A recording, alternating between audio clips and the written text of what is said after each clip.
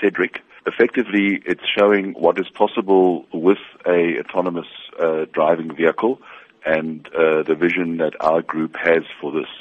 So in short, what happens is you have a vehicle which is very different to what you and I understand of a car today. Its shape is more of a dome or a mix between a powertrain carriage, a small mobility unit. So what in effect happens is you sign up and you receive a button, and when you want to be transported or have somebody transported, you simply press the button. It's then indicated to you more or less when Cedric will arrive.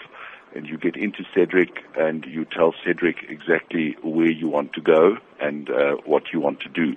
How will this now ensure accessibility for physically challenged people in the country to be somewhat independent when driving to various destinations? Children, disabled people, or anybody who in fact doesn't have a driving license can become mobile. In the traditional sense, you don't have to go through all those processes, so anybody can effectively call Cedric. Obviously, what one must also understand that this is very much a future technology. Now, you did mention the vehicle is fully automatic with no steering wheel or paddles to maneuver it in any way possible. The question arises, however, how would this work here in South Africa? One of the issues at this stage, autonomous vehicles are being developed, and there are a number of players in this field, including our competitors.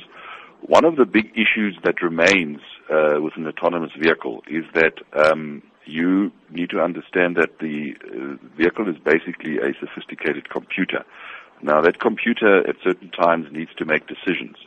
So if there's a situation, particularly if in the future, and that's unclear whether you would have an environment where there are only autonomous vehicles or whether there's a mix between the autonomous and the more traditional vehicle.